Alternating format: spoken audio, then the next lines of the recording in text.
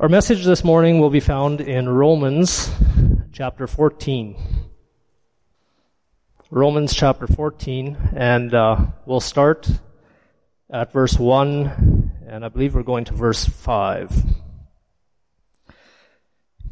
As for the one who is weak in faith, welcome him, but not to quarrel over opinions. One person believes he may eat anything, while the weak person eats only vegetables. Let not the one who eats despise the one who abstains, and let not the one who abstains pass judgment on the one who eats, for God has welcomed him. Who are you to pass judgment on the servant of another? It is before his own master that he stands or falls, and he will be upheld, for the Lord is able to make him stand. This morning we are faced with a very familiar point of contention in the early church, and that is the issue of food and drink. It is not the first time this has come up in Paul's ministry, as he dealt with this very issue in the Corinthian church. Unlike in Corinth, I don't get the sense that this was an issue in the Roman church. There's a few reasons for that. Paul has, up to this point, never actually visited the church at Rome, but by every indication he has been very encouraged by the reports he has heard. He says in Romans chapter 1, verse 8, I thank my God through Jesus Christ for all of you, because your faith is proclaimed in all the world.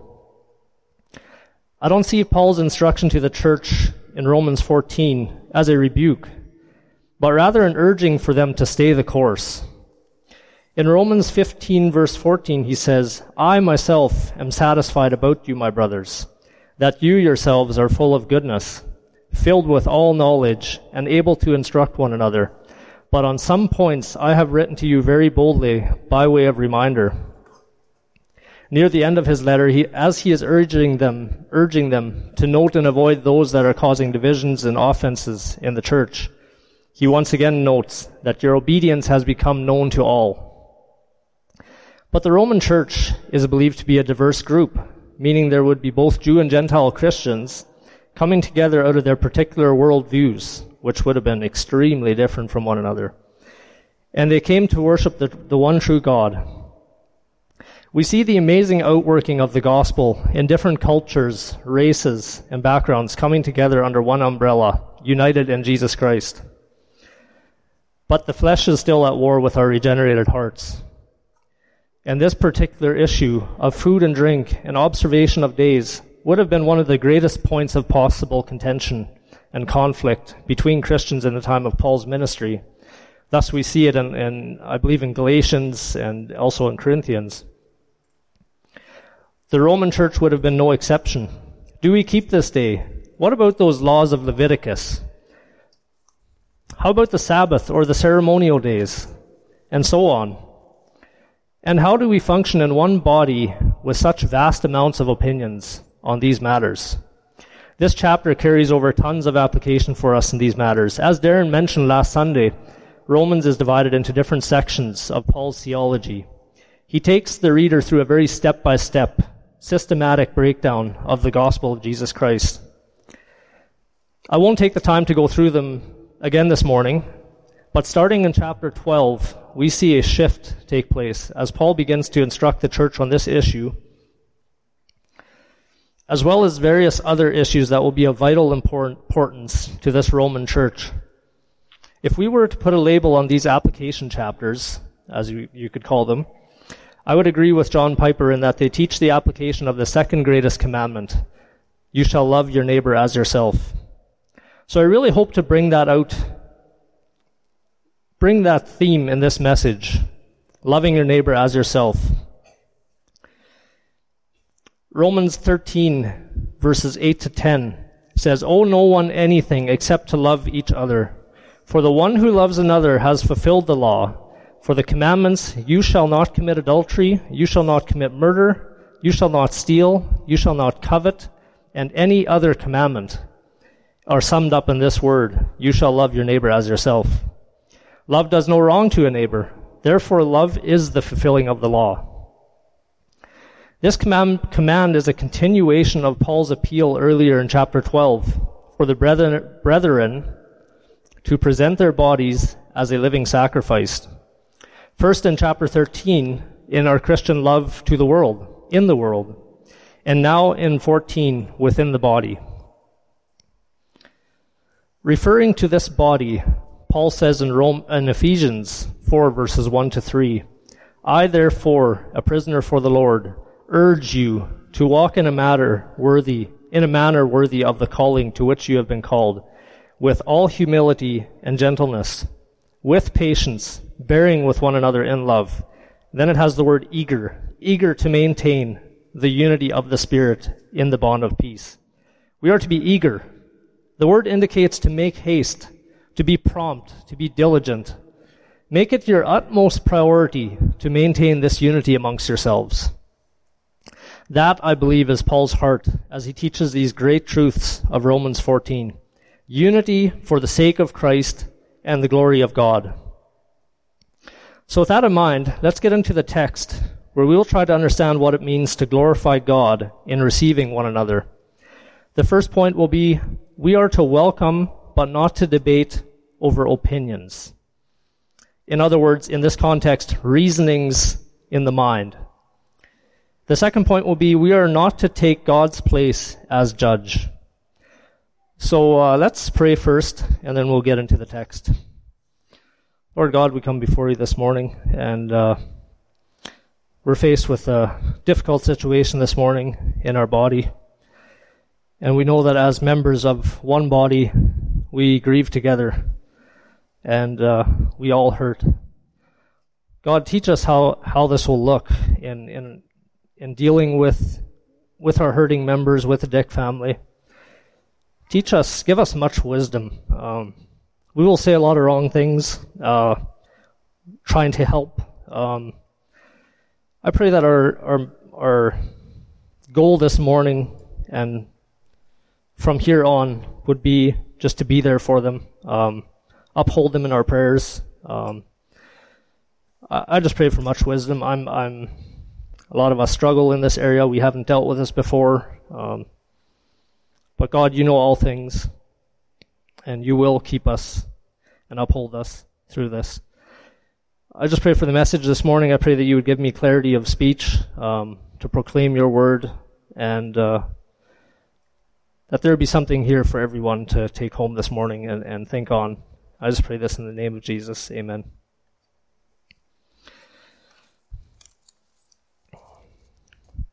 As for the one who is weak in the faith, welcome him. It has also been translated weak. Maybe I already said weak in the faith, but anyway, the ESV says weak in faith. It has also been translated weak in the faith. So here we have two different types of people in the church who are of the faith. Paul is making a distinction here. You have the strong, and then you have the weak. Let's lay a bit of a foundation and define some things first before we go into our application this morning. If you look at verse 2, we see that the issue between the weak and the strong is a matter of one person is abstaining from various food and drink, and a little further on, the weak observes certain days and the strong doesn't. So what is in view here? It's important to note that Paul uses the language of clean versus unclean in verse 14 of the same chapter.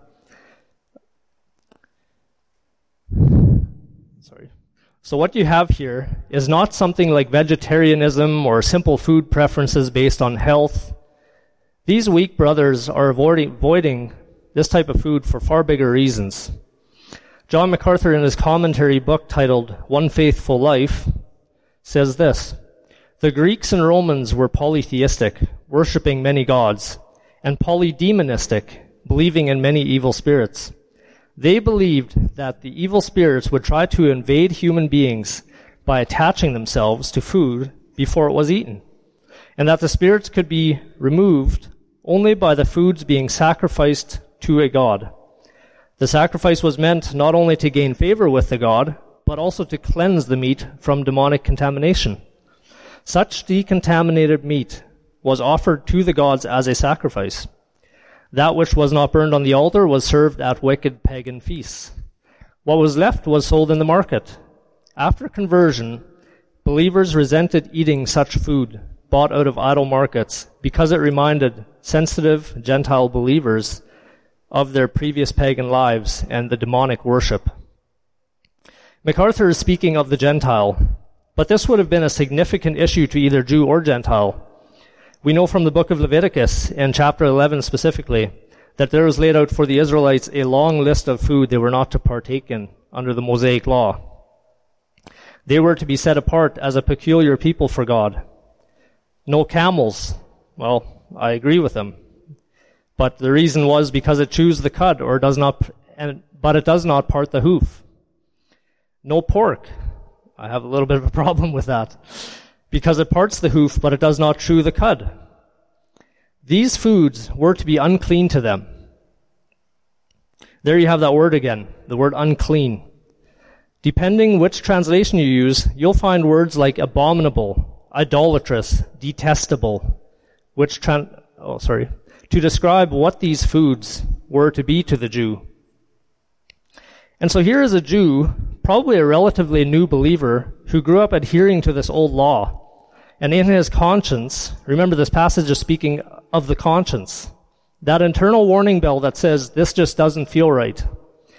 This former Jew just doesn't feel right in outright abandoning some of his old dietary laws and still observe some of these ceremonial days such as the Sabbath. He is weak, and for lack of knowledge is not fully persuaded in his mind of the liberty he has in Christ. But he's not burdened by these things. This isn't what his hope is fixed on. He is not as the Judaizers. Remember Galatians, it speaks of the Judaizers who desire to go back to the law and work for their salvation. Rather, he lacks the knowledge that would change his inward conscience toward accepting this liberty of eating and drinking. So the weak brother is abstaining from various food and observing days thankfully and joyfully unto the Lord. Look at verse 6. The one who observes the day observes it in honor of the Lord. The one who eats in honor of the Lord. Boy, I shouldn't have used 10 font. He eats in honor of the Lord, since he gives thanks to God, while the one who abstains in honor of God. John Piper says, they regard meat and wine as unclean, because they believe eating meat and drinking wine will not glorify God as much as abstaining will. That's the key. They are looking to glorify God. He is perfectly at peace with his conscience and is glorifying God in his abstinence. But as we will see later, he is at risk of looking at the strong believer in judgment.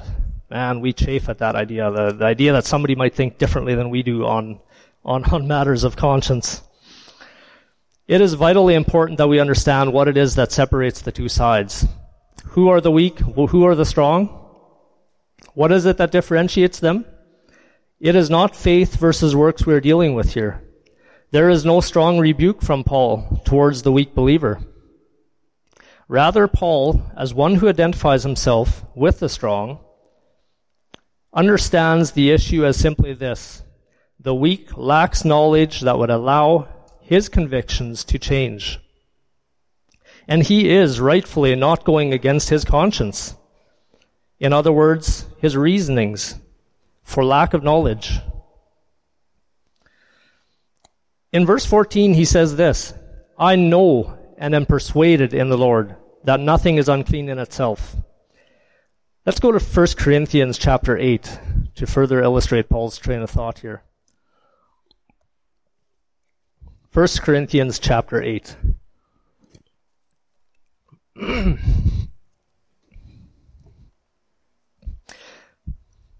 And I'm sorry, I did not write a verse down. Then I will go to 1 Corinthians chapter 8.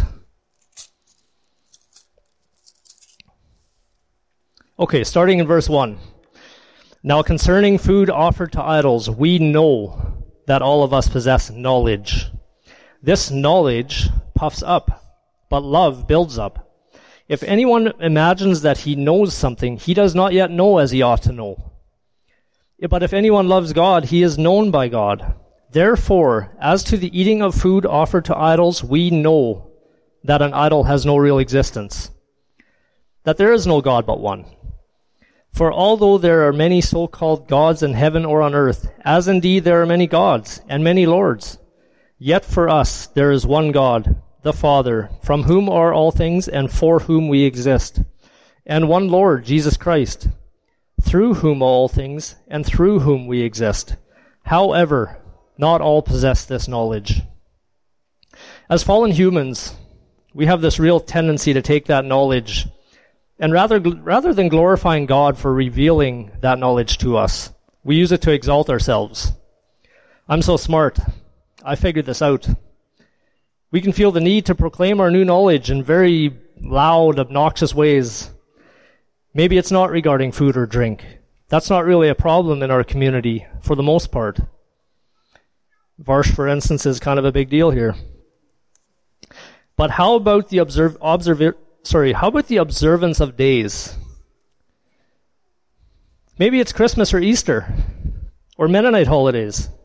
Maybe it's fishing and hunting animals on Sunday. I had a cousin who was a born-again believer. He would not fish or hunt on Sundays. It was against his convictions.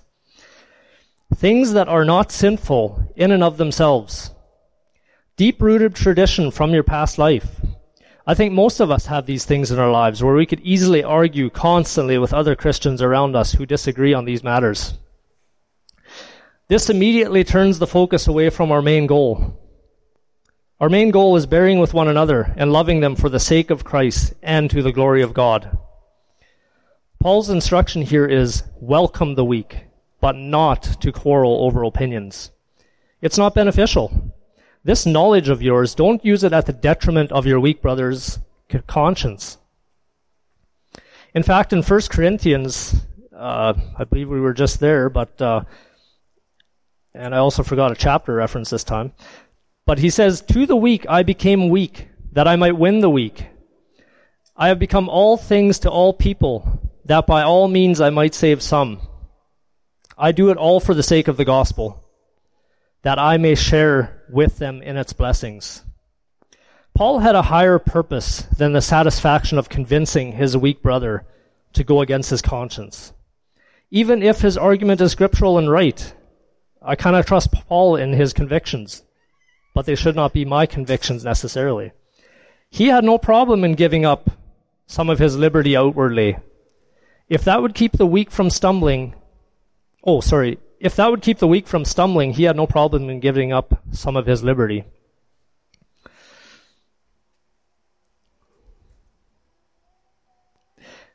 In Romans 15 verse 1, a little bit further, he reiterates the need to welcome the weak. He says, we who are strong have an obligation to bear with the failings of the weak and not to please ourselves. And it is with that mindset that we are to welcome the weak in faith. Do we love our brothers properly whom we disagree with? You may be the strong Christian, and you can wholeheartedly stand with Paul when he says, I know and am persuaded in the Lord Jesus that nothing is unclean in itself. But then you tend to forget the last part of the verse, don't you? It is unclean for anyone who thinks it unclean. For if your brother is grieved by what you eat, you are no longer walking in love. By what you eat, do not destroy the one for whom Christ died. I want to insert here, though, all this does not mean we ignore the issue, but rather that we approach it with much grace and love for our neighbor. We don't walk around in fear that everything we do will offend the one who thinks differently. We just don't parade our liberty in front of them to make a statement. It's such a matter of the heart here. Romans 15 verse 7 says, therefore, welcome one another as Christ has welcomed you, for the glory of God. This welcoming is to be a reflection of how Christ has welcomed us. Which brings us to, how did Christ welcome us? Romans 5 verse 8 says, but God shows his love for us in that while we were yet sinners, Christ died for us. God welcomed us when we were not in a perfectly sanctified state, I'll tell you that much. We were welcomed on one condition, by grace through faith in the atoning sacrifice of Christ on the cross. Even that faith being a gift of God. When you read Paul's writing, in the first few chapters on the doctrine of man's depravity, the first few chapters of Romans, and his inability, and come to understand them more, it ought to take away every desire to boast in yourself. It changes how you will treat the person beside you. If they are in the faith, though they are weak, they are equally as worthy of grace as you are. Should I say equally as unworthy? Receive them and rejoice in your shared salvation. Paul says in verse 17 to 18 of Romans chapter 14 there, "For the kingdom of God is not a matter of eating and drinking, but of righteousness and peace and joy in the Holy Spirit. Whoever thus serves Christ is acceptable to God and approved by men." So our first point is we are to welcome the weak, but not to quarrel over opinions on matters of conscience. Our second point and final point this morning is that we are to withhold judgment because God will be the judge. So back to our text, Romans chapter 14, the last two verses, like verses 3 and 4. "Let not the one who eats despise the one who abstains, and let not the one who abstains pass judgment on the one who eats, for God has welcomed him. Who are you to pass judgment on the servant of another? It is before his own master that he stands or falls, and he will be upheld, for the Lord is able to make him stand." Paul is telling the strong, don't despise the one who abstains. Another way to translate this would be, do not regard with contempt. He likewise tells the weak, don't judge the one who eats, for God has welcomed him. The strong with his knowledge has a tendency to get puffed up and look at his weak counterpart with contempt. He maybe can't stand that the weak person doesn't see things the way he does. And the weak brother is looking at the stronger brother and seeing him as irresponsible, perhaps taking his liberty too far. But the problem is, your brother will not answer to you for his conscience. Your conscience is not the standard by which he will be judged. Let's go to 1 Corinthians chapter 4.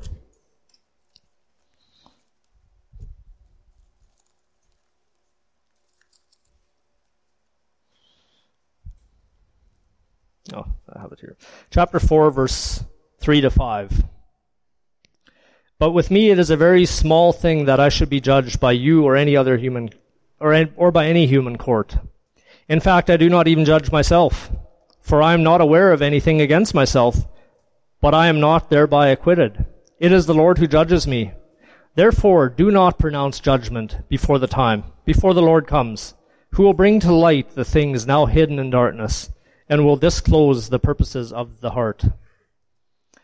Then each one will receive his commendation from God." We are to be just judges in a lot of things, but we humans are not capable of seeing the heart of the next person. Instead of passing judgment on your differences of conscience, trust in God's ability to rightly judge him. To close our first 4 verses, we see a beautiful promise of God's power in his children. Here in verse 4, he says, the Lord is able. The Lord is able to make him stand. He is dunateo, I believe is the word, powerful to make him stand. I'll leave you with a couple of verses to close our study this morning. The first one is in 2 Corinthians chapter 9, verse 8. I'll just read it for you. "And God is able to make all grace abound to you, so that having all sufficiency in all things at all times, you may abound in every good work." And then Philippians 1 verse 6 says, "And I am sure of this, that he who began a good work in you will bring it to completion at the day of Jesus Christ." I think it was Spurgeon who said this, "The motto of all true servants of God must be, we preach Christ and him crucified. A sermon without Christ in it is like a loaf of bread without any flour in it. No Christ in your sermon, sir? Then go home and never preach again until you have something worth preaching." I hope if my sermon was just a big mess, a jumbled mess, I'm very new to this, I hope at least you saw the gospel in Romans chapter 14 in the first 4 verses.